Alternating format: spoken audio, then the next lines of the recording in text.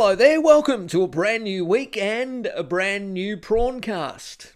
Prawny here, Marcus Paul, I hope you're well. Lots to talk about. Of course, Queensland, our thoughts are with each and every one of you.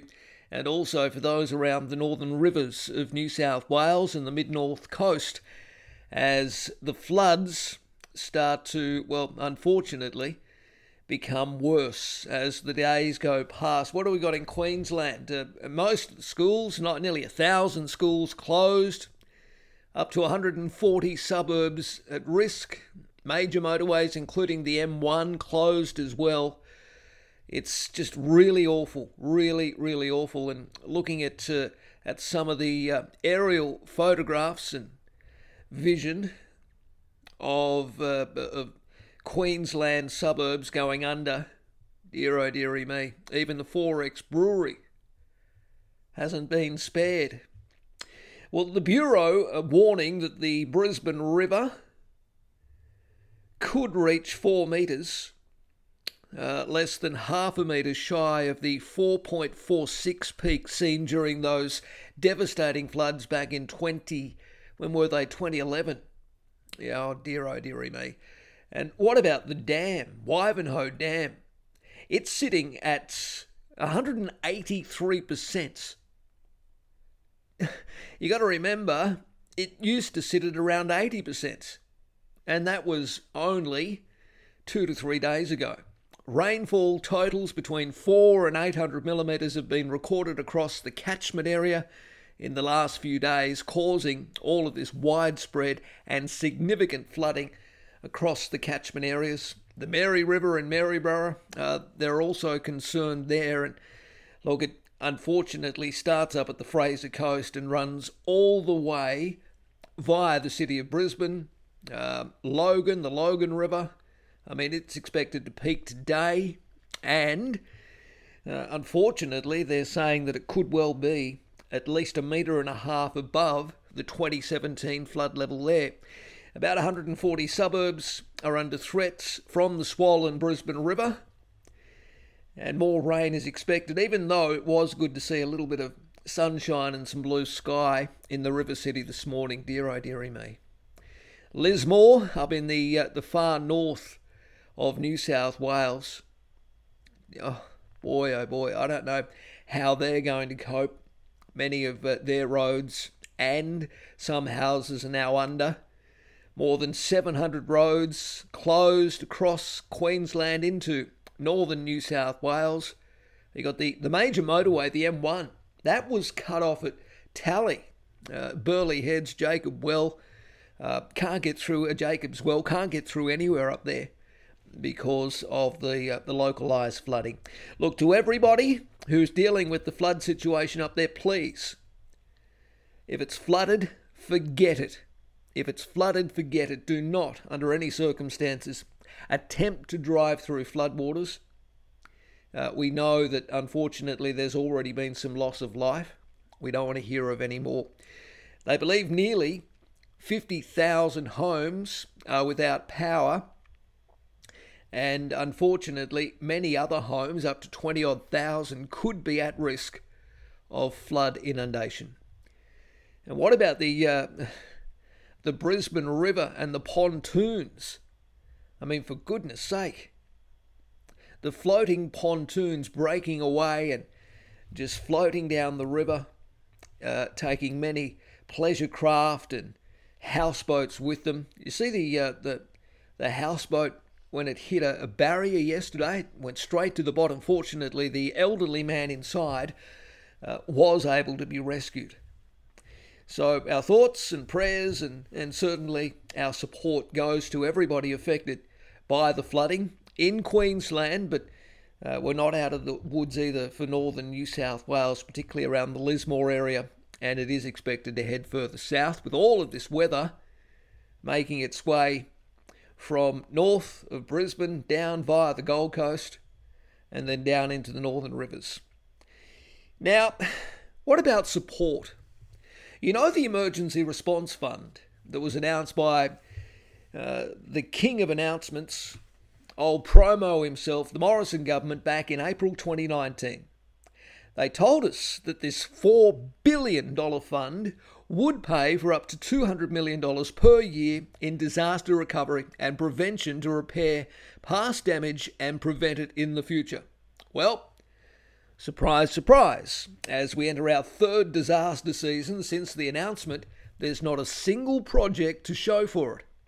So far, out of the $4 billion Emergency Response Fund, only $17 million has been released. Not one disaster prevention project has been completed. Not a single dollar released for disaster recovery. Even worse, by keeping this money in the bank, Scott Morrison's government has earned itself nearly $750 million in interest. Over 40 times what it's paid out. So $750 million in interest, more than 40 times the money that's been paid out for those affected by disaster.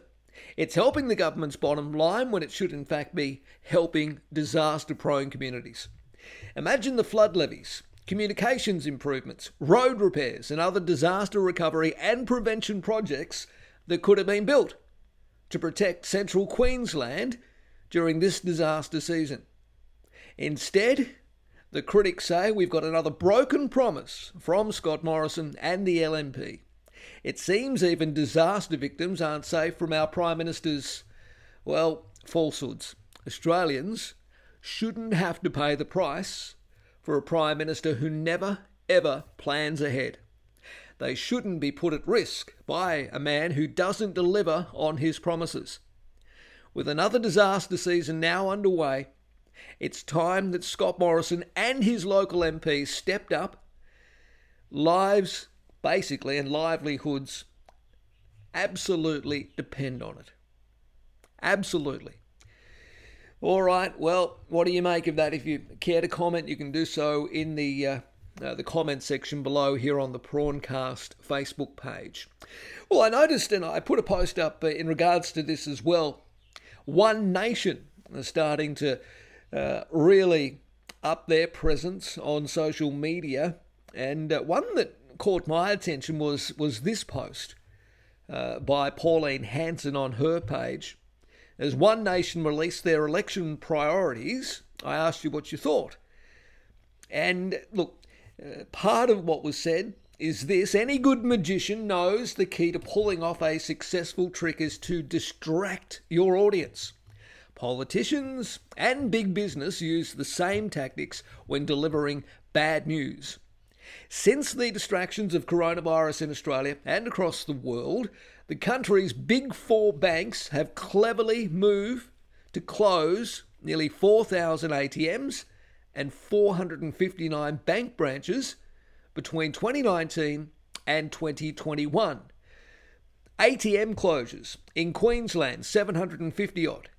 Victoria, 830. New South Wales, over 1,300. South Australia, 236. The Territory, 51. Tasmania, 115. And in WA, 405. While actual bank branches closing, Queensland, 82. Victoria, 126. New South Wales 147, South Australia 32, Tasmania 13, WA 49, and in the Territory 1. Now, of course, a lot of these would be in regional areas. And I heard Anna Bligh from the Bankers Association when she was being interviewed on Sydney radio earlier this week, or last week, saying something along the lines of, there's always post offices. Yeah, okay, that's true, but a post office is a post office. I know you can do some of your banking there.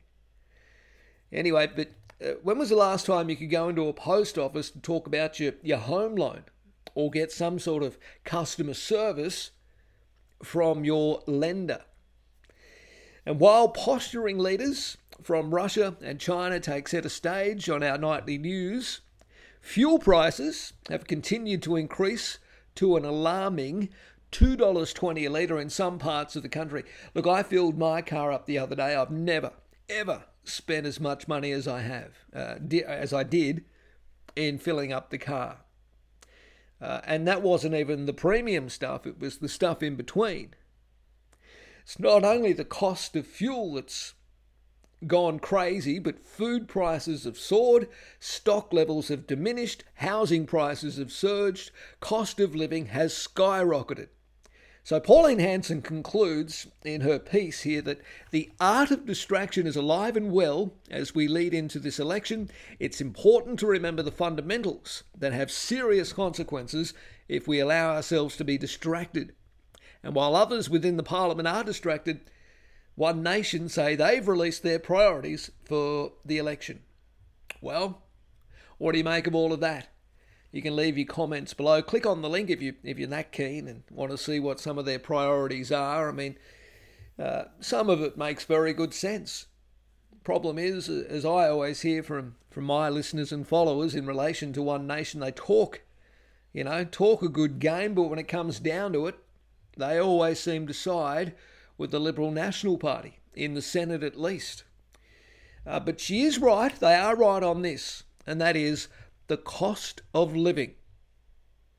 Food prices are up. Housing prices are up. Cost of living continues to skyrocket. And I have to say I'm a little disappointed in much of the coverage so far this year as we lead into the election that the cost of living, in my opinion, should be front and centre. Now that we have the unfortunate situation in Europe with the Russians advancing on the Ukrainian capital of Kiev, unfortunately, I think domestic issues will play a back seat. It will take a back seat at the moment, and that's a shame. It really is.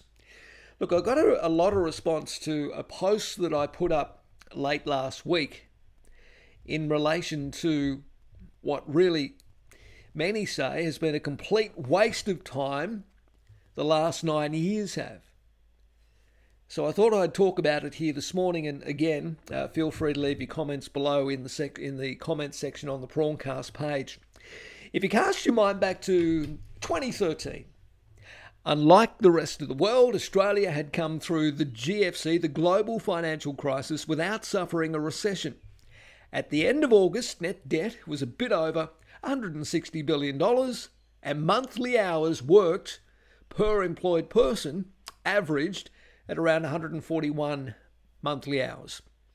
After 3 terms of a coalition government, we have endured our first recession in 30 years.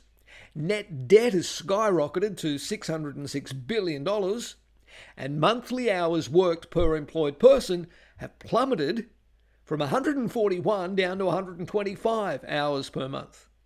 Wages, well, answer this question. Unless you've been in the public service, when was the last time you ever received a pay rise?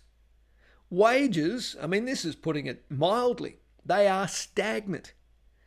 And adjusting for inflation, wages have actually declined or diminished by nearly 0.5%.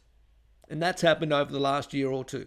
And that is the worst outcome in some 7.5 years. Penalty rates have been abolished for many low-paid workers, and casual and contract work is increasingly the norm. We call that underemployment. And of course, when Josh Frydenberg gets on the television and spruiks the latest unemployment figures, and that's taken to the market, quite often that is something that's forgotten. The increasingly normality, if you like, of casual and contract work and underemployment. Back in 2013, the rollout of the nation-building fibre-to-the-premises national broadband network was underway. Then along came Tony Abbott, who thought the interwebbing thing was an expensive white elephant only used for playing games and watching videos. So he trashed it. Well done. Now, last Thursday, the Minister for the Digital Economy, Jane Hume, talk about somebody well and truly out of her depth, she announced in an address the Morrison government has set a goal and is unrolling a plan for Australia to be a top 10 digital economy and society by 2020. 2030. Yes, okay, Jane. Good luck with that. We currently rank 61st in the world for fixed broadband speeds. Though I hear Barnaby can organise something for those in the know, seems we are paying a lazy $520,000 to hook one of his mates up to some very fast internet. In 2013, we had a price on carbon that was causing polluters, as we know, to innovate, to cut emissions.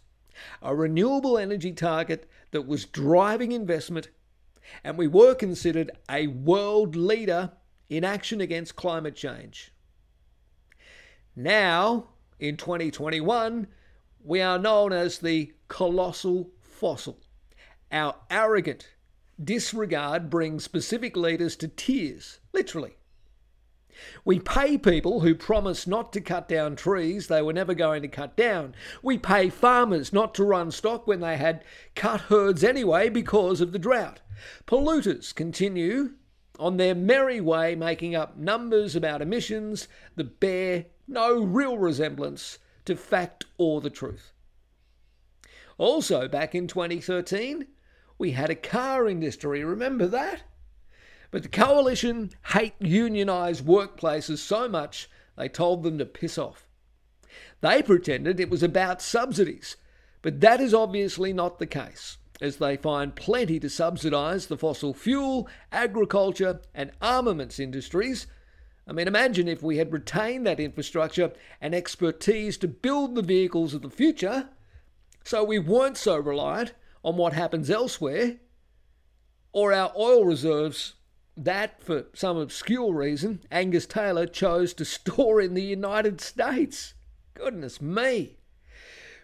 We also used to have a thing called the Mining Super Profits Tax, which was, back in 2013, just about to start paying dividends, as mines moved from construction to production. Not only did we abolish that and all the redistributive measures attached to it, it seems many of the mining companies now get away with paying, yep, you guessed it, no tax at all. In 2013, there was some optimism that we were on the path towards reconciliation as well, that we were finally accepting some responsibility for causing the problems and listening about how to work toward fixing them, until we were thrown brutally back into the world of terra nullius and Captain Cook and white supremacy with all the rubbish that we've had to hear over the last number of years. We used to have a pretty good reputation on the international stage. Now we are known as liars, and our Prime Minister, for offence, seems determined to start a war with China. In 2013, we had a female Prime Minister, and we subjected her to the very worst our misogynistic, patriarchal society could offer for all the world to see. And the treatment of women has only gone downhill from there. The only positive thing to come out of the coalition's term in office was when the voters dragged the government kicking and screaming to marriage equality, and we had to go through a bloody plebiscite, all that rubbish and all that nastiness. We had to go through all of that to reach a conclusion that most Australians agreed with, that marriage should be equal, regardless of whether you're attracted to the same sex or not. The Conservatives have been looking for revenge ever since, like it was some personal slight on them. Anyway, just to conclude this little rant, it is time to call quits on what has been the most inept, most incompetent, most offensive, most dishonest, least intelligent, least compassionate, least prepared government this country has ever had the misfortune to endure. What do you make of all of that? I'd love to hear your comments. If you wouldn't mind, leave them below in the section here, comment section on the Facebook page. Now, thank you to everybody who's jumped on board Patreon, become a patron. Look, I noticed a couple of people said, oh, Marcus, you need to stop begging. I'm not begging. If I'm going to continue doing this, though, it has to be a little worthwhile. So if you wouldn't mind, please jump on Patreon, even if it's just $5 a month. Every little bit helps. Also, I wanted to send a shout out. This might sound a little weird coming from this little tiny prawncast, but to Kyle Sandilands, and Jackie, Kyle and Jackie. Look, I have to say, since getting the bullet from the radio station and all the rest of it, I have heard from a number of people in the industry who basically have backed me up saying, oh, it was an overreach, you shouldn't have been sacked, and I've said worse, I've done worse, all the rest of it.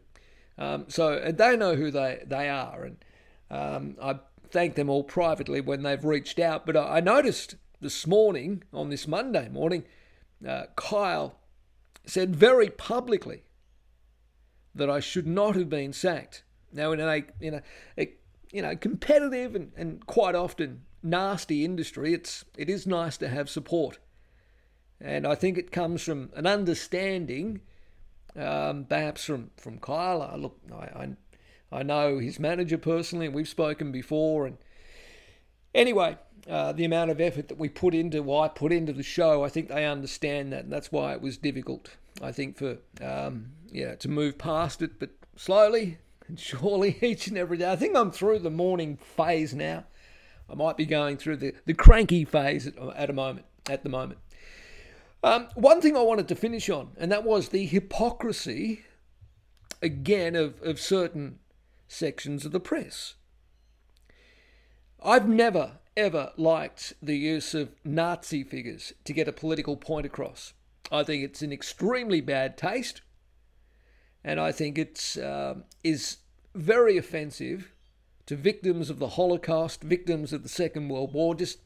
I just think it's in bad taste. I know quite often people, you'll hear, it's satire, Hogan's Heroes, and I know nothing, and all that sort of stuff, but still. I noticed today a senior Labor frontbencher has been forced to take down an image depicting Transport Minister David Elliott in a Nazi uniform as the fictional Sergeant Schultz from that sitcom Hogan's Heroes. Now, okay, yes, maybe it should be taken down because it's offensive. But for the Daily Telegraph to make a story out of it, considering, they have form in this area, I think is hypocritical to the extreme. I mean, remember the Daily Telegraph's headline, and I'm just trying to get the exact date. Hogan's Heroes, starring Deputy PM Anthony Albanese as Sergeant Schultz, PM Kevin Rudd as Colonel Clink, and Craig Thompson as Hogan. I know nothing. And it was during the saga of Craig Thompson, and he was certainly fair game.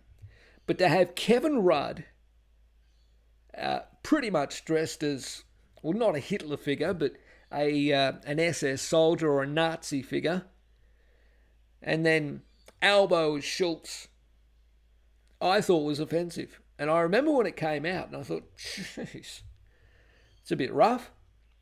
And I think they were criticised for it at the time, the Daily Telegraph. But again, to make a story out of it, today is extremely hypocritical considering their form, in this area before.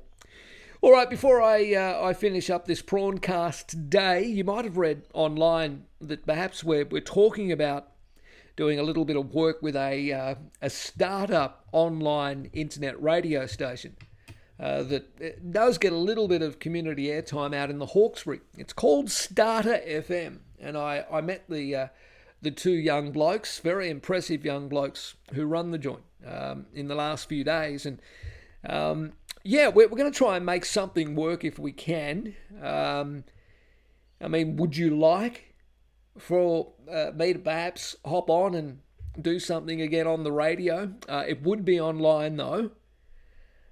Starter mainly play current music, R&B and all that, and I love that sort of stuff, particularly some of the old bangers. So it's similar to music I used to play on 2SM before I was told not to.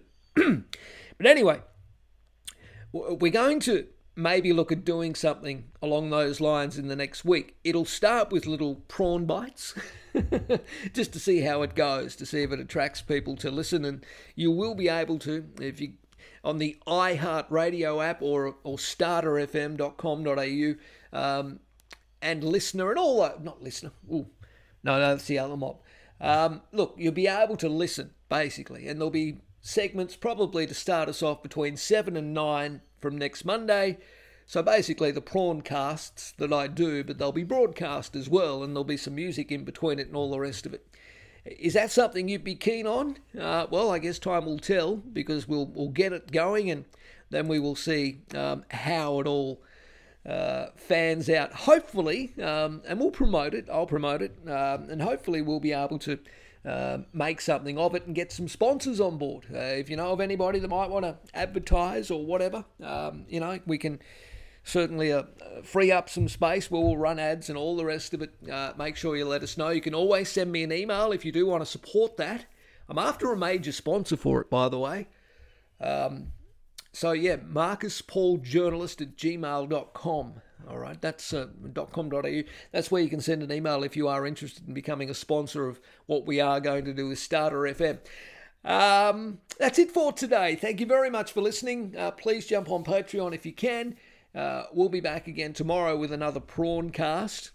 Leave your comments below, any suggestions or thoughts on perhaps what I can talk about. Oh, by the way, the catch-up with Isaac Butterfield is going ahead this Thursday. I'm looking forward to that, jumping on his podcast, and we'll share it and all the rest of it. I just don't know what to wear.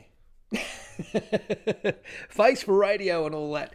All right, have a wonderful day. Prawny out. We'll talk to you again tomorrow. Bye now.